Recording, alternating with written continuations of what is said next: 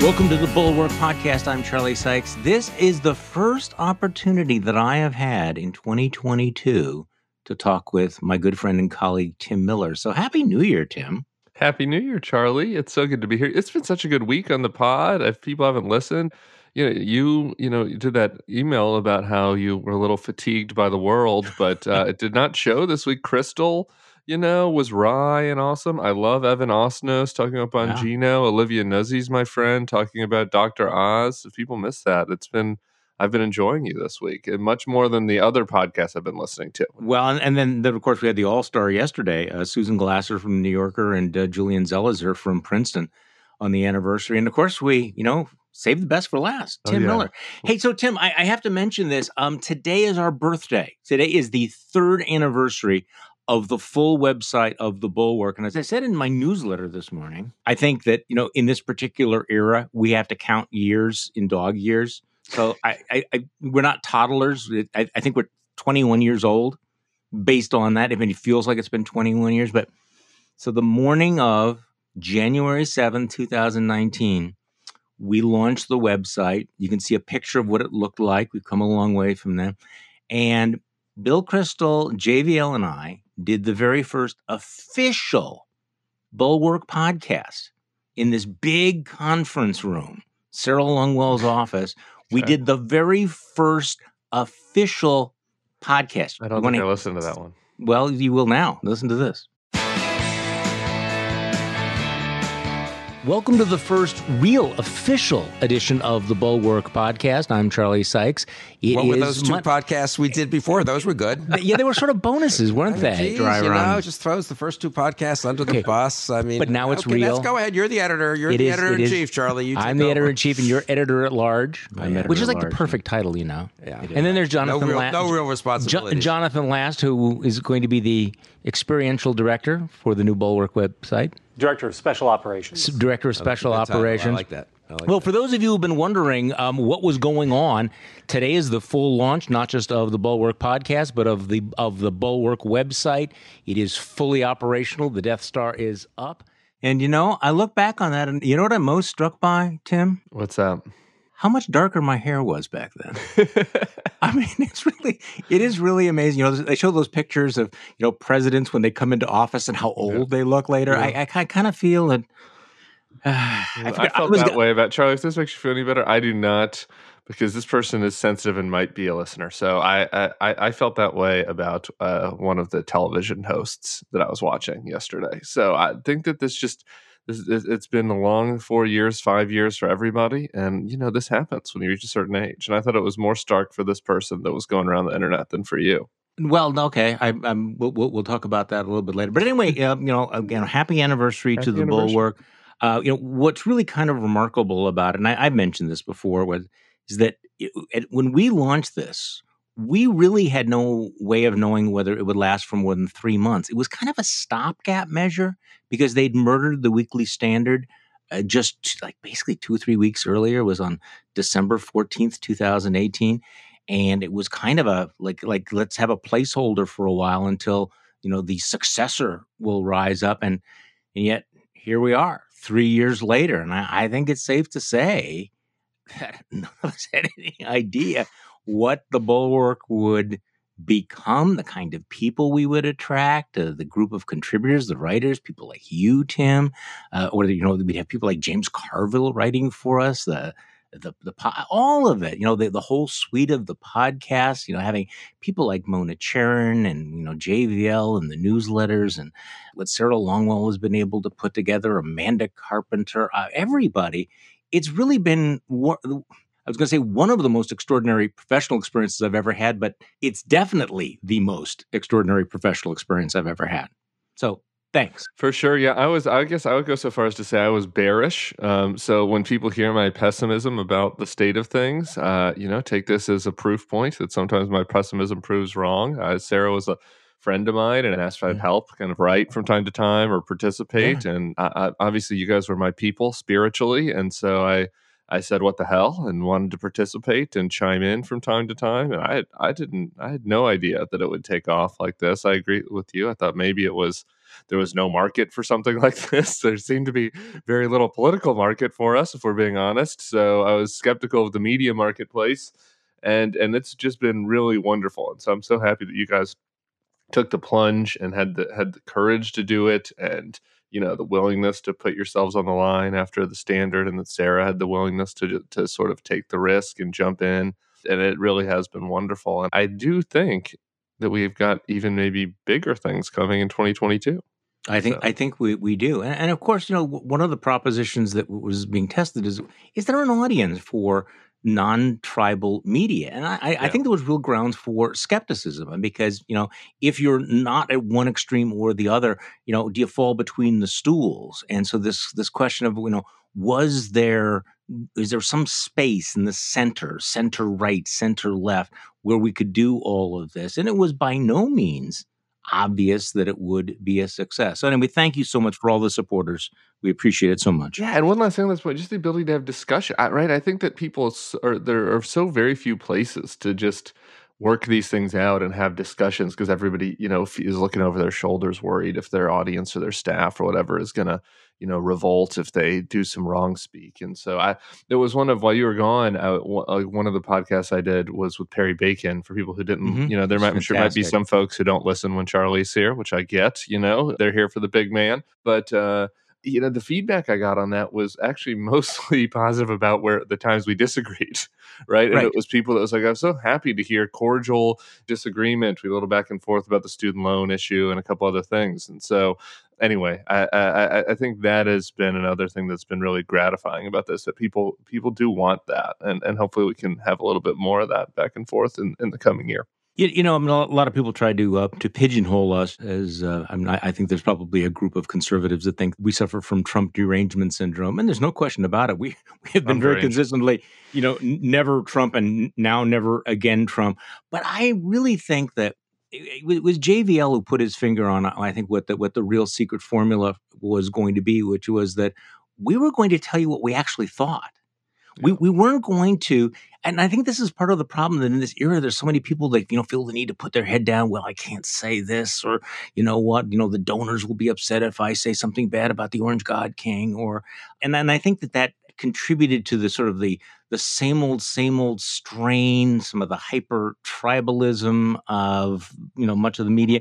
And we just basically, I think part of it was because the Weekly Standard had imploded so horrifically that because we didn't think it was going to last 3 months. Why not just say what we think? Exactly. It was like we were all out of fucks to give, So it was like, okay, whatever. We've kind of been through that, so let's just lay it all out. And I remember in the first few months, we were sitting around, and I remember maybe it was like the first month or the second month or something, and Jim Swift was saying, whatever happens here, we left it all on the field. It was kind of amazing because we'd only been in operation for a month, and we got off to a great start. So anyway, thanks for all the listeners, the contributors. Thank you especially to the members of Bulwark Plus, people who have come forward and joined the community. We appreciate it immensely. Okay, so I DM'd you last night, Tim, just so people know. We've received a bounty from the heavens, Charlie. I used the word bounty from that. I said, Tim, I cannot tell you how much I am looking forward to, this podcast, because we were in the midst of wallowing in the Ted Cruz prostration, his grovel, this extraordinary experience. And again, Ted Cruz is no stranger to groveling. He's done it before. Remember, even after his wife was insulted, he kind of decided that he was going to keep his head down, maybe to get reelected as a senator. Well, he's reelected. And so he was called on the carpet by Tucker Carlson to abjectly apologize for having said mean things about the people who assaulted the Capitol. He had referred to them as terrorists. And Tucker Carlson, he basically, begged forgiveness and went on Tucker Carlson and apologized, and then apologized harder. And then, having thoroughly humiliated himself, he then tweeted out his own self-humiliation. I mean, I read in the newsletter, this is so bad. This is so bad. Even Lindsey Graham's going, man, have some pride. Even Lindsey Graham. I mean, if you haven't seen it, we do need a content warning here. I'm blushing right now. I do think there's a sort of a masochistic kink associated with this humiliation and what Ted is doing. I mean, it is uncomfortable. It's extremely uncomfortable. Okay, so that's why we need a little bit of a content warning, because let's play about 2 minutes Lord, 2 minutes. A United States senator going before the throne of Tucker Carlson, prostrating himself, groveling, reaching deep into his stores of obsequiousness. Here is Ted Cruz, the man who once wanted to be president of the United States and probably still does. You called this a terror attack when by no definition was it a terror attack. That's a lie. You told that lie on purpose, and I'm wondering why you did. Well, Tucker, thank you for having me on. When you aired your episode last night, I sent you a text shortly thereafter and said, listen, I'd like to go on because the way I phrased things yesterday, it was sloppy and it was frankly dumb. And I don't buy that. Whoa. I don't buy that. Look, I've known you a long time, since before you went to the Senate. You were a Supreme Court contender. You take words as seriously as any man who's ever served in the Senate. And every word you repeated that phrase. I do not believe that you used that accidentally. I just don't. So, Tucker, as a result of my sloppy phrasing, it's caused a lot of people to misunderstand what I meant. Let me tell you what I meant to say. What I was referring to are the limited number of people who engaged in violent attacks against police officers. Now, I think you and I both agree that if you assault a police officer, you should go to jail. That's who I was talking about. And the reason the phrasing was sloppy is I have talked dozens, if not hundreds of times. I've drawn a distinction. I wasn't saying that the thousands of peaceful protesters supporting Donald Trump are somehow terrorists. I wasn't saying the millions of patriots across the country supporting President Trump are terrorists. And that's what a lot of people have misunderstood that comment. Wait a second, but hold on. What you just said doesn't make sense. So if somebody assaults a cop, he should be charged and go to jail. I couldn't agree more. We have said that for years. Beg harder. But that person's still not a terrorist. How many people have been charged with terrorism on January 6th? Like, why'd you use that word? You're playing into the other side's characterization that, as Joe Kent just explained, allows them to define an entire population as foreign combatants. And you know that. So why'd you do it? So, Tucker, let me answer you directly. The reason I use that word, for a decade, I have referred to people who violently assault police officers as terrorists. I've done so over and over and over again. If you look at all the assaults we've seen across the country, I've called that terrorism over and over again. That being said, Tucker, I agree with you. It was a mistake to say that yesterday, and the reason is what you just said. Forgive me. Oh, my God. The self-flagellation goes on and on. I was cringing, just waiting for him to just, give me the whip again, Tucker. Give me the whip. I have another one. Okay, so it is important to point out, though, that Tucker's right when he says that it wasn't just a one-off. It wasn't an off-the-cuff remark. Ted Cruz had used the term over and over and over again. He did the day of the attack. He did, 2 days afterwards. I mean, he's done it multiple times. So, he knew what he was doing. And yet, when he's confronted by a talk show host on Fox News, this member of the United States Senate does not have is unwilling to stand by his own words, things that he'd said, and said, yeah, that's what I said, and I was right, and let me repeat that. Instead, it's the fawning. It's the, oh, Tucker, please, can I come on your show? I'm so sorry. I mean, Tim, I'm sorry just to go off on all of this. You really see where the power is. I mean, you look at the split screen. There's a United States senator, former presidential candidate sitting there, and there's a talk show host, and you know who holds the whip, right? I mean, there's no question about it. I mean, it's kind of an iconic moment because if you are in Trump world, you're going to have these moments of self-humiliation. But as I wrote this morning, I mean, think about it for a second. He and Lindsey Graham are United States fucking senators. They are powerful men, right? I mean, even if they weren't senators, you'd expect just a modicum of self-respect. I mean, just a little bit of personal pride, a trace of dignity that might make them say, okay, I'm going to draw a line. I'm not going to cross. But no, there's Ted Cruz saying, beat me for having offended the gods of Fox News. Yeah, I mean, I do think we're joking and it's funny, but I do think that there's a compulsive need to be humiliated by Ted Cruz. I don't know that there's any other explanation. I mean, the way that he behaved in front of Donald Trump after he insulted his wife, and if you go back to what his roommate Craig Mazin is the writer for Chernobyl and like wrote about Ted in college, and he would get caught playing with his little guy, in the dorm room, and it's almost like he wanted to get caught. And he was on the Bush campaign. Always the most. Stuart Stevens has a good rant about this, about how he was the mocked one.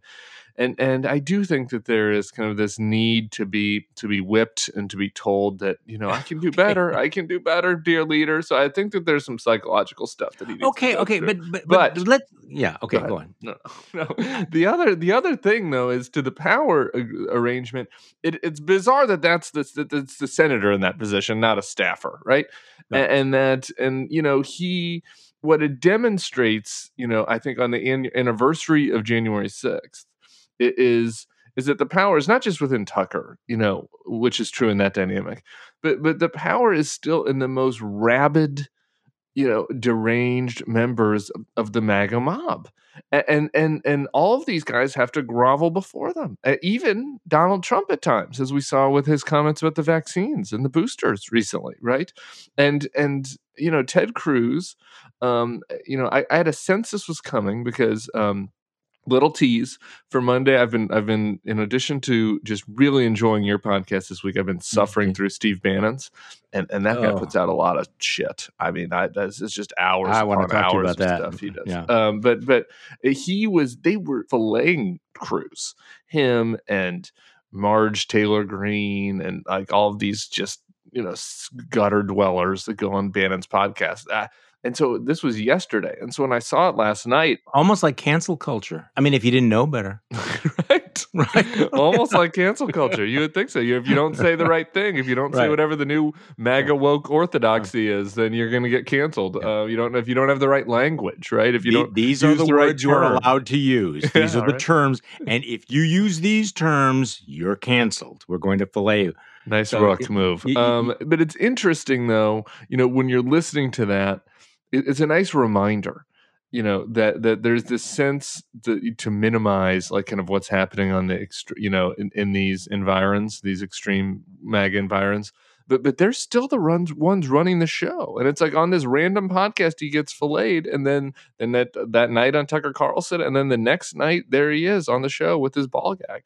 So here's the other, like a paradox here, right? Because one of the things that the real marker of Trump style politics, this new style politics that others are trying to emulate. I mean, you see it with Ron DeSantis and Josh Hawley, is that politicians are supposed to be strong, right? I mean, they're supposed to project strength. They're supposed to fight, right? They never admit they're wrong. They never, ever, ever apologize. And yet, here's Ted Cruz saying, I want to be part of this world. And the way that I'm part of this world is basically to strip naked, pull my forelock, and, prostrate myself on Fox News. Please forgive me. So this is the paradox that it's a world where nobody ever apologizes. You are the strong men. You are the manly men. And here's Ted Cruz wanting to desperately get into and be accepted by that world by what? Crawling on his belly. Yeah, and well, it's because he wants to become president. I mean, there's another news item about Ted while you were gone, and he did an interview with like some 15-year-old conservative kid's blog or something, where he told the kid that he thought that historically the guy that finishes in second, in a presidential primary has a pretty good shot the next time, and so he still thinks that, and I think that he saw his life flash before his eyes. But this was just another example of why he will never be. He will never be the Ubermensch, right? And so I think in this instance, like this was a survival. He saw his entire standing within the MAGA base, potentially dissipate. And I think that this is an important thing to understand is why was it? Why was this, an existential threat to him? And it's because, 40%, maybe more, of the Republican primary voters see themselves as kinsmen to the people that stormed the Capitol on 1/6. And so in a sense, he was revealed to have called his own voters terrorists, right? Because they have all wrapped themselves in a cloak that unites the people that showed up on that mall that day to the biggest MAGA supporters. This is the most disturbing part about where we are in the 1-year anniversary from this, is that there remains a significant and strong and powerful base that is pro what happened on 1/6. I thought that Bill made a good point on your podcast on Monday. Not 90%, right? Like there's still a group of the Republicans that are outraged by this and that the Democrats should be trying to reach. But a very significant and powerful bloc that liked what happened. And if you want to be in good standing with them, you have to continue to go along and play act that you also think that the country was stolen from us and that it's worth protesting, and that's scary, because that's what got us 1/6 in the first place. It is scary. It also just strikes me how much they all despise one another. I mean, they're afraid of their base, but they also despise their base. You know that Donald Trump and others and Tucker Carlson, demand this kind of self-abasement, but we use the word despise, but they have to say, this is pathetic what you have to do. Okay, I want one more point before I want to come back. Yeah, you don't think Donald Trump would just trade his base for Barack Obama's base in a second? Oh, absolutely. Absolutely. So one last point here. It is worth remembering that here you have this United States senator who is doing this cringe performance with Tucker Carlson. You are right, Tucker. I am so sorry, Tucker. What I mean to say, Tucker.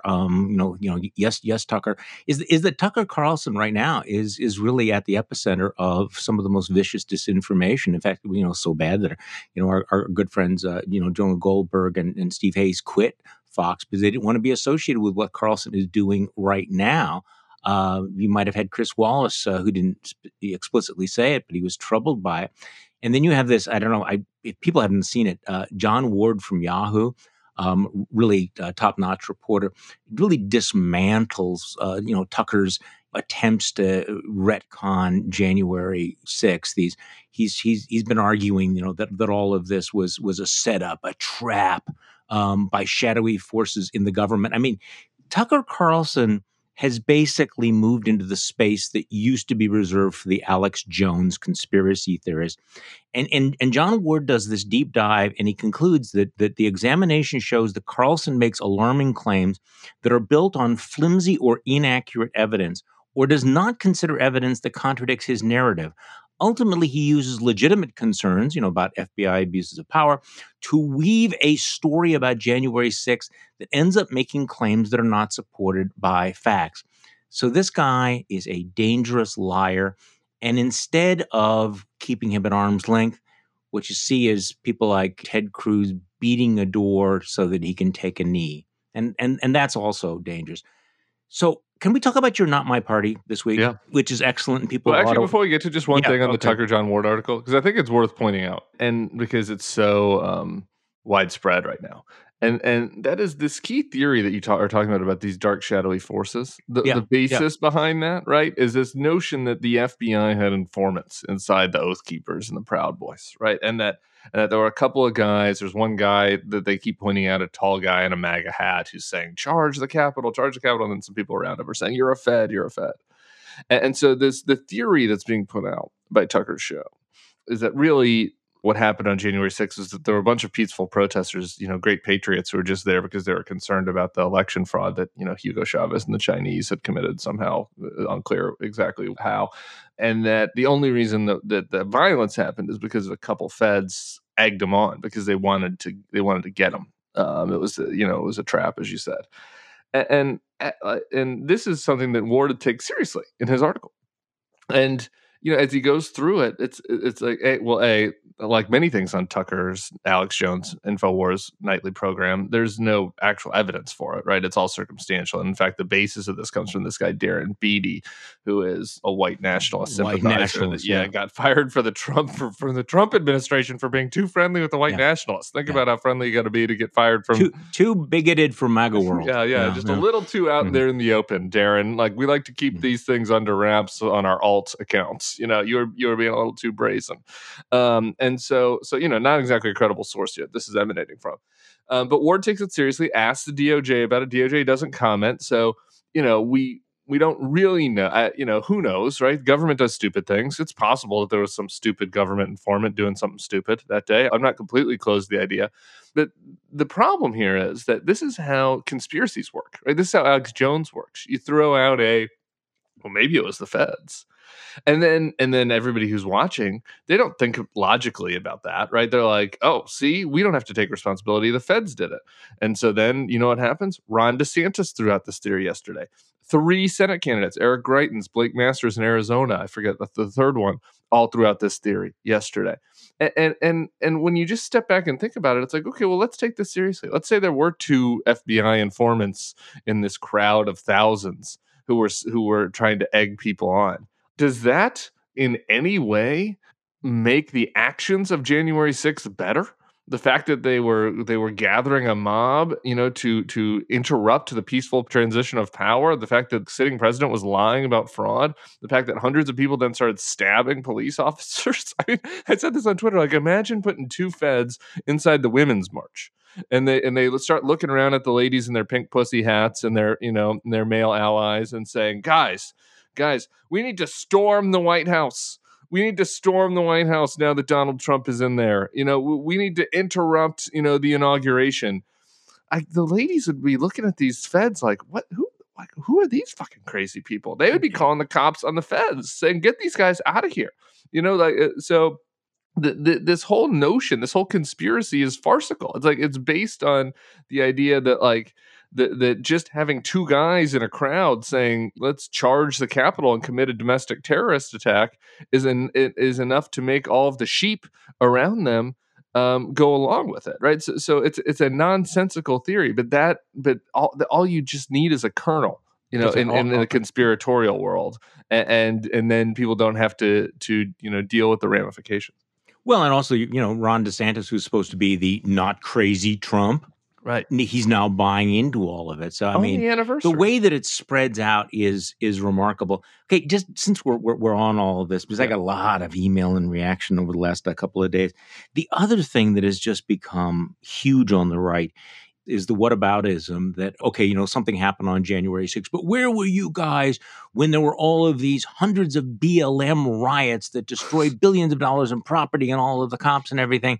And this is one where you take a deep breath. 2 points to be made. Number one, we were denouncing those riots. We were on this podcast and writing saying that, you know what? Everybody needs to denounce this violence. Biden needs to denounce this violence. Democrats need to make it clear that violence. But also, that's point number one. But point number two is that it is fundamentally and categorically different to have random violence or even serious violence in downtown Portland, Oregon, where they are, burning a Starbucks, or in downtown Kenosha, which is horrible and needs to be prosecuted to the full extent of the law. But there's a fundamental difference between that and an attempt to overthrow a presidential election, a concerted attempt to stop the Congress from certifying the free, fair, secure election of the President of the United States. And the thing about January 6th is it's not just some random act of violence.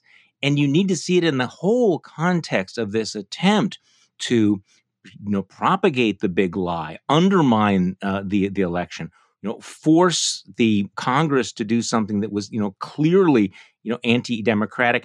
And yet somehow we're supposed to think that, well, yes, but somebody threw a bottle through a Best Buy in Kenosha and burned it down, which is, fuck those guys. But people, not the same thing. And I guess we're in this space where, who are you talking to? Because we weren't minimizing that. Yeah, and this is part of this sort of right-wing echo chamber, right? This is why these guys get radicalized, because that's all they're talking about on the Bannon Pod and all these places every day, right? Is look at what happened and nut picking the worst actors from all of these riots. And I think that we do a lot of mocking of our old friends over at National Review on this podcast, so I do sometimes want to shout them out when somebody does something well. I think Kevin Williamson, had a turn of phrase that really put this, whataboutism to bed when he said there is a difference between a coup d'etat and a coup de target.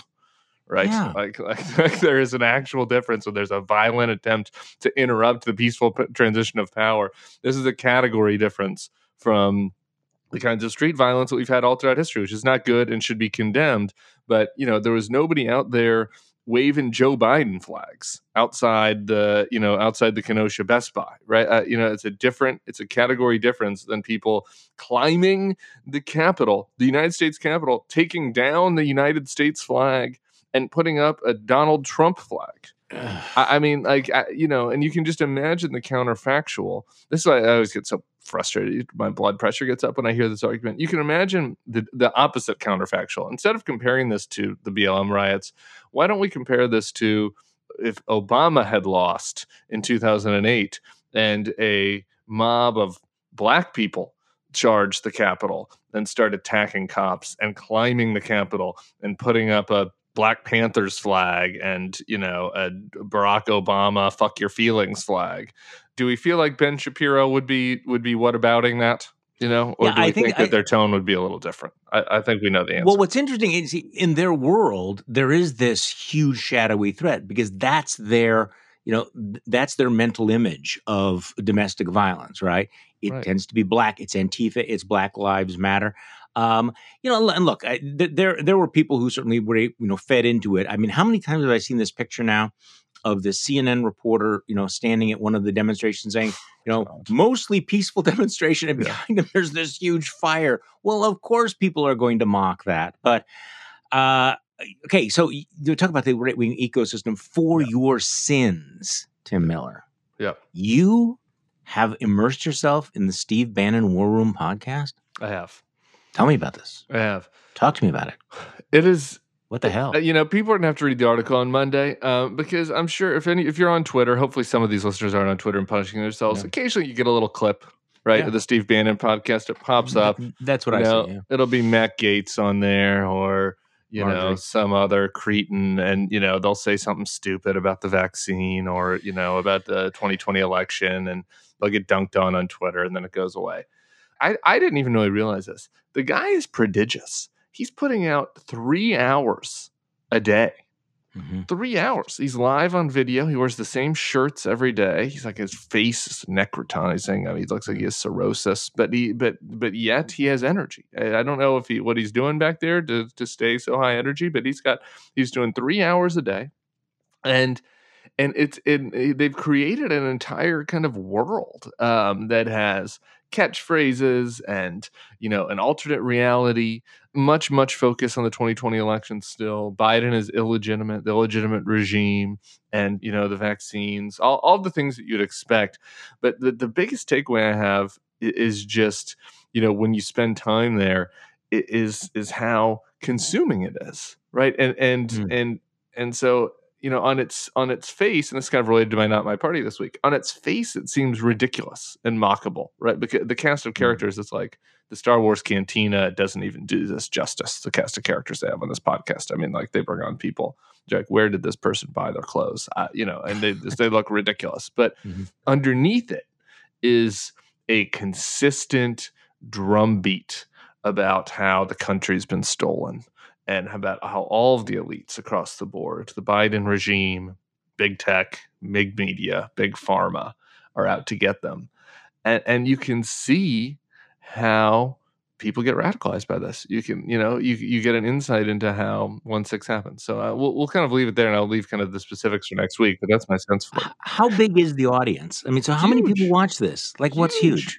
I mean, so it's if you look at the Apple charts on podcasts, it's always in the top 10. It's around. You had Osnos on this week. It's around Bongino. Yeah. It's a little below Bongino on the podcast charts. It's below like Ben Shapiro and Pod Save America and The Daily, and a couple of the biggest ones. But it's in the top 10. And then he also streams online. He streams on Rumble. They've got a cable channel now that they're on. So I don't know how many people get on all those things, but they claim that they've had 125 million downloads. And you put it all together. I mean, it's not nothing. I mean, it's not Tucker Carlson numbers, I don't think, but it's big. It's big numbers. So as reckless and conspiratorial and Alex Jones-like as Tucker Carlson is, this is one sort of, step over. Did I hear that Steve Bannon is now telling his listeners that they were going to reverse the results in Arizona? That they were going to go into Arizona and get Arizona to take back its electoral votes? Yes, 1-6 is still ongoing on this podcast. It's still ongoing. And in multiple states. There's a big fight coming apparently in Pennsylvania over 2020, not 2024. No, I understand this. But my head is sort of dropping because I just remember the number of times though that we hear these ideas that are, you sort of roll your eyes because they are so stupid, they are so crazy, and then they become, I won't say real, but they become consequential. So, for example, I actually remember, I'm sure you do as well, first time you heard in late last year that Louis Gohmert, who is arguably the stupidest member of Congress, there's a lot of competition, who was filing a lawsuit saying that Mike Pence should overturn the election. And everybody regarded that as complete lunacy. And yet now we know this was at the center of the president of the United States' entire plan to stay in power and overthrow the election. It starts off with, this is the most ludicrous piece of bullshit you've ever heard. And then it's like, no, they're actually going to do this. So when I hear you talk about Steve Bannon talk about, reversing the electoral vote from 2020, we're like, okay, this is really, really stupid. But in their world, they're serious about it. Or at least they want their listeners to think they're serious about it.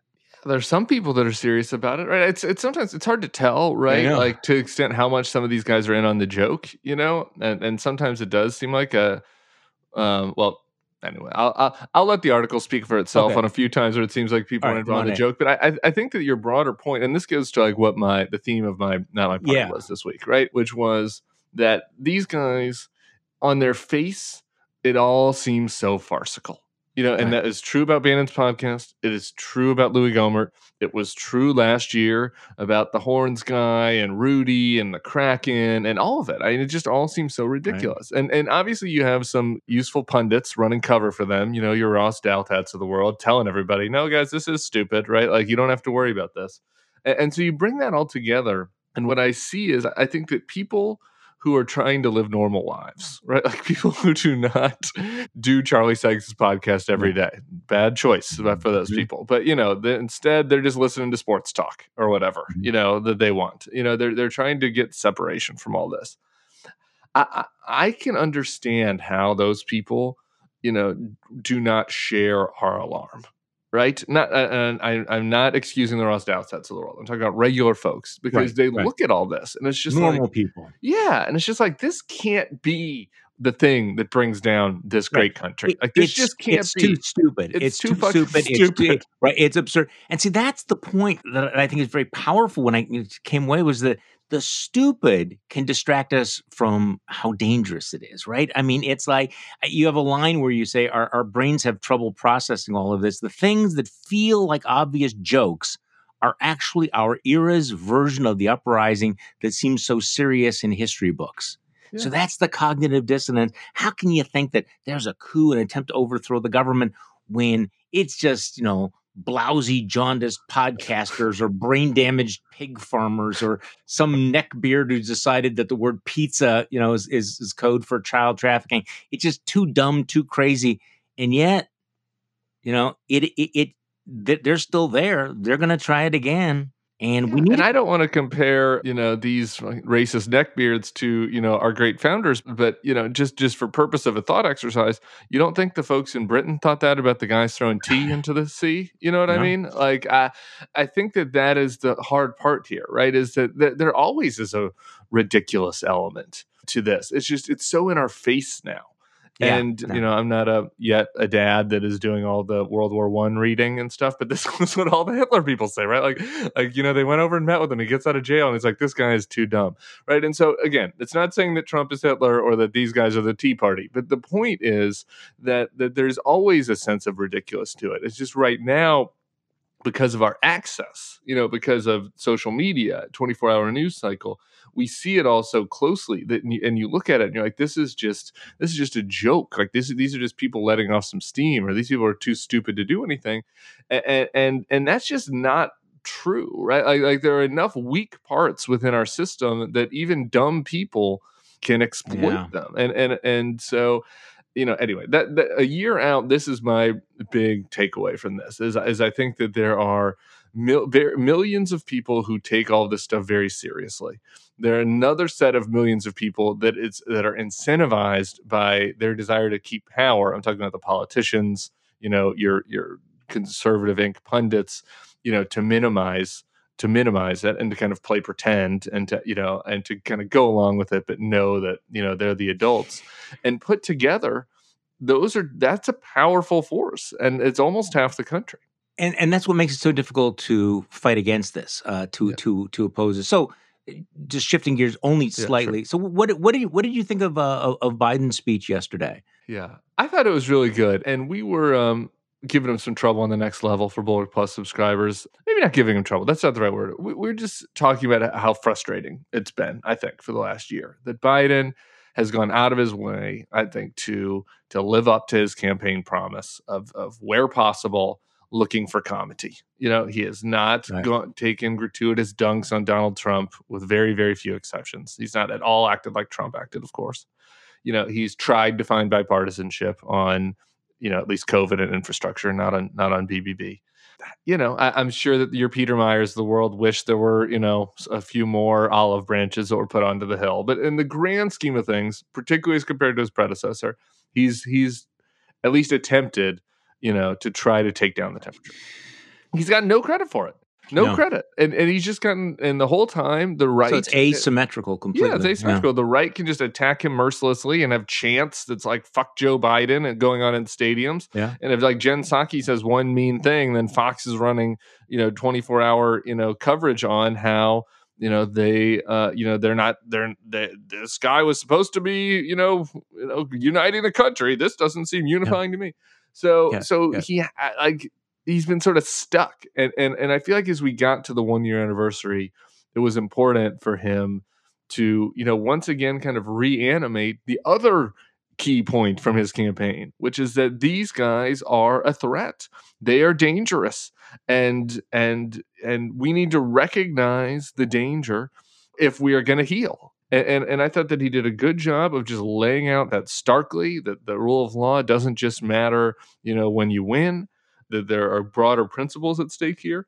I don't know that it's going to move the needle for him politically, but I think it was laying the groundwork for what needs to be a year of a 2-part message that is very clear-eyed about the threats that are coming from the right, while also, trying to get their stuff together and focusing on what are a few things they can pass that make people's lives better that they can campaign on. Those have got to be the 2 planks that they focus on this year, and he did one well. He really has to push this speech. Making this one speech is not going to make a difference here. But again, this is the kind of thing that makes your head hurt. I think it was one of the reporters, at the White House asking Jen Psaki, so has Joe Biden failed to heal the nation because we're still so divided? So it's like he gets someone asked Biden that too. Biden was asked that. Yeah. But it was interesting with the reaction to his speech. I mean, this is from a party that is, in lockstep with Donald Trump, who keeps issuing these completely demented, deranged statements. Representative Scott Fitzgerald, who used to be a state senator here from Wisconsin, a big Trump guy, issues a tweet yesterday saying, the President, Biden, created more division, not unity, in his speech today. This isn't leadership. This is a theater to distract from this administration's failures. And my friend Jim Wigderson, who used to be the editor of Right Wisconsin, said, you know what's divisive, Scott? Voting to overturn an election after a violent insurrection at the Capitol trying to accomplish the same thing. Congressman Fitzgerald sided with the domestic terrorists and President Trump's coup attempt over the people of Wisconsin. So, I mean, it is rich. It is just pounding irony to death with hammers for these guys to say, you're saying mean things? You're dividing the country? The people who actually supported the coup? I mean, fuck those people. Okay, you said Newt 2 things. Was doing this? Ugh. So, your boy Joe Manchin. Yeah. We haven't talked since Joe Manchin pulled the plug on BBB. Country Joe. Go. This is probably my least popular take right now, but I think that Democrats need to listen to Joe Manchin. Joe Manchin, has for people who watch the day-to-day of this, has probably, done some things that are hiding the ball and not acting in good faith, and he deserves to be criticized on the inside the beltway stuff. But in the big picture, he's laid out some clear guidelines for how Democrats can move forward. He does not want these half-baked plans, that kind of hide the ball on the cost, because it's like, oh, we're going to fund all of this for 2 years and then, hope that everybody keeps extending it. He wants to pick a few programs and fully fund them. I think that's right, by the way, on both the policy and the politics. And, he offered on, I think you look at the example on energy stuff. He said that he didn't want things that were going to punish polluters. Not good. Disagree with him on that. But he said that he would support clean energy, tax credits, incentives, research. He stood by that. Right. And so the Democrats changed the BBB to meet those specifications. And unfortunately for progressives who want more, they're going to have to change the rest of the BBB to meet the specifications he laid out. And if Joe Manchin ends up killing a bill and getting to go back to West Virginia and saying, guys, the far left wanted all of these things, and I said no, but I'm going to vote yes for clean energy tax credit and parental leave, fully funded parental leave, and one other thing, and we're going to pay for it by taxing people over $500K. Boy, I think that's a good campaign platform to run on for Democrats nationwide. It helps him politically because he's able to speak to his Trump voters and say that he did something for them. So, that might not be the ideal policy that everybody on the left wants, but if they do that, and again, he has to do this. Now, if we get to November and they've still done nothing and they're still fighting, then, I will, eat my words and say Joe Manchin, he screwed this up.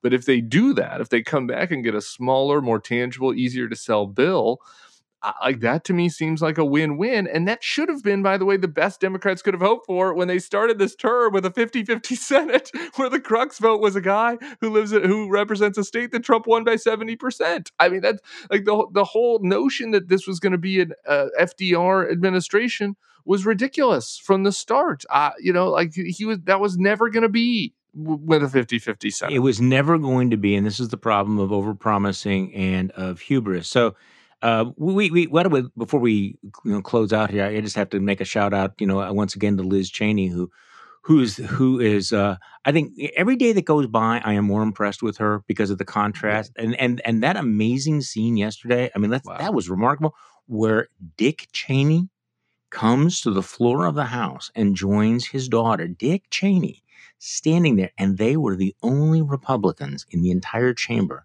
when they had the moment of silence. I mean, wow, what a remarkable moment that it's come to this. And of course, we did have people on the left say, no alliance there, war criminal, blah, blah. Hey, do you want the coalition? Do you want a pro-democratic coalition, or don't you? But it was quite a moment, Dick Cheney deciding that this was the day that he was going to speak out forcefully about the lack of leadership in the Republican Party. What a picture that was. I have my own complaints of Dick Cheney too, but just that image of just the two of them, no one else in the House chamber going out there, really powerful. And yeah, to your point, like, look at Navalny, by the way, in Russia. This isn't, if you learned all of his positions, this is not a hero. There are no heroes sometimes in politics, right? Like no perfect heroes. Never. And I think flawed people that have made mistakes doing the right thing, we do still need to create an incentive structure that encourages people to do the right thing, even if they hadn't always, and that's what these guys are doing right now. I think so. I actually did a podcast that won't be aired until next week with Rich Lowry, the editor of National Review. And one of the things that we disagreed very strongly about was Liz Cheney, and he's among those who think that she's making a mistake because, losing her position, she'd be in a much better position to shape the Republican Party. Wait, no, really? Had she stayed in leadership, by which he also means obviously that she had not spoken out. And this, of course, is the way that they rationalize silence and acquiescence. And I see Ben Dominic from the Federalist, John McCain's son-in-law, tweeting out, Liz Cheney seems okay with this irrelevant commission being the end of her family's relevant political career, and that seems rather unwise, because relevance, for people without any principles, I think, relevance and clout are all that really matters, and they just don't understand. And yet I think that Liz Cheney has become more relevant, more influential by sticking to her guns than she would have been basically putting her head down, being groveling, and going along with everything. Yeah, why didn't Liz Cheney do what Rich Lowry has done? Exactly. I mean, that's just so ironic. Just like, I just don't get why Liz Cheney hasn't done what I've done, and clip my wings and not say some things from time to time in order to maintain my editorship. It's it's like, look at Paul Ryan, right? I mean, it's just like, Paul really, Ryan, what do you want? Like, you want to go away having done nothing, having achieved nothing, and then the inevitable comes. No, I totally agree, and I think that you don't know what the future. Liz Cheney's young. You don't know. Liz Cheney's young. Doing the right thing is the right thing. Well, I mean, he was snarking that, Liz Cheney is on a clear glide path to get a contract on CNN. Like, okay, obviously being a congressman is, much more important in leadership. See, this is part of the problem. I think that at the same time that we're watching the power in politics shifting radically, there are still people who say, if you don't keep your, pissant elective office, you're going to be completely irrelevant. You'll all become Jeff Flake, has become the big boogeyman now. You're not relevant anymore. Well, I think the reality is very different. That I think a lot of members of Congress are realizing, I'm not getting anything done here. Right. Particularly if I don't say anything that is not important. So there's a reason why we remember, Sir Thomas More and not all of the other bishops, right, who we can't even name. It's because, okay, he became irrelevant by losing his job, right, but he took a stand. There's a reason why we remember Senator Margaret Chase Smith from the United States Senate, who spoke out against Joe McCarthy. Name other members of the Senate. Name committee chairman from the early 1950s now. Who remembers them? So, this may seem naive, but we are definitely going to be talking 30 years from now. People will still remember Liz Cheney and what she is doing more than whoever becomes the next Republican chairman of the House Ways and Means Committee. Right? Nobody even wants that job now. I mean, Devin Nunes is leaving that job to go work for a racist, social media company. Yeah. So is he irrelevant now? No, and you don't hear Rich Lowry doing that, going on and on about that. No, I this is the thing I don't really understand. And that, the next time I have a beer with one of these guys, I'm going to try to get to the bottom of, which is, and maybe they don't care about this. Olivia talked about this on your pod on Wednesday, that Rudy doesn't care about his history. Rudy cares about his now. Right. And maybe that's true for most of these people. But no one can think that 50 years from now, people are going to look at that picture of the Confederate flag and the Trump flag above the Capitol and people storming the Capitol in order to keep this reality TV show asshole in power and his refusal to peacefully transfer. Nobody could possibly think that 50 years from now, people are going to look at that and there's going to be a, what about the Black Lives Matter protests view? 50 years from now, there will be a consensus that this was one of the most horrible scenes from this part of our history. And the question will be why more people didn't stand up clearly. I see that as clearly as I see anything, right? It's hard to know what 10 years looks like. It's very easy to know what 50 years looks like. And I just don't understand why these guys don't see that. I've thought about this as well. I mean, two possible explanations. One is the one that Olivia Nuzzi, gave about Rudy Giuliani, that he basically says, fuck my legacy. He just doesn't care. Okay, that's one. Maybe there's that mindset. The other is, I think a lot of these people figure, you know what?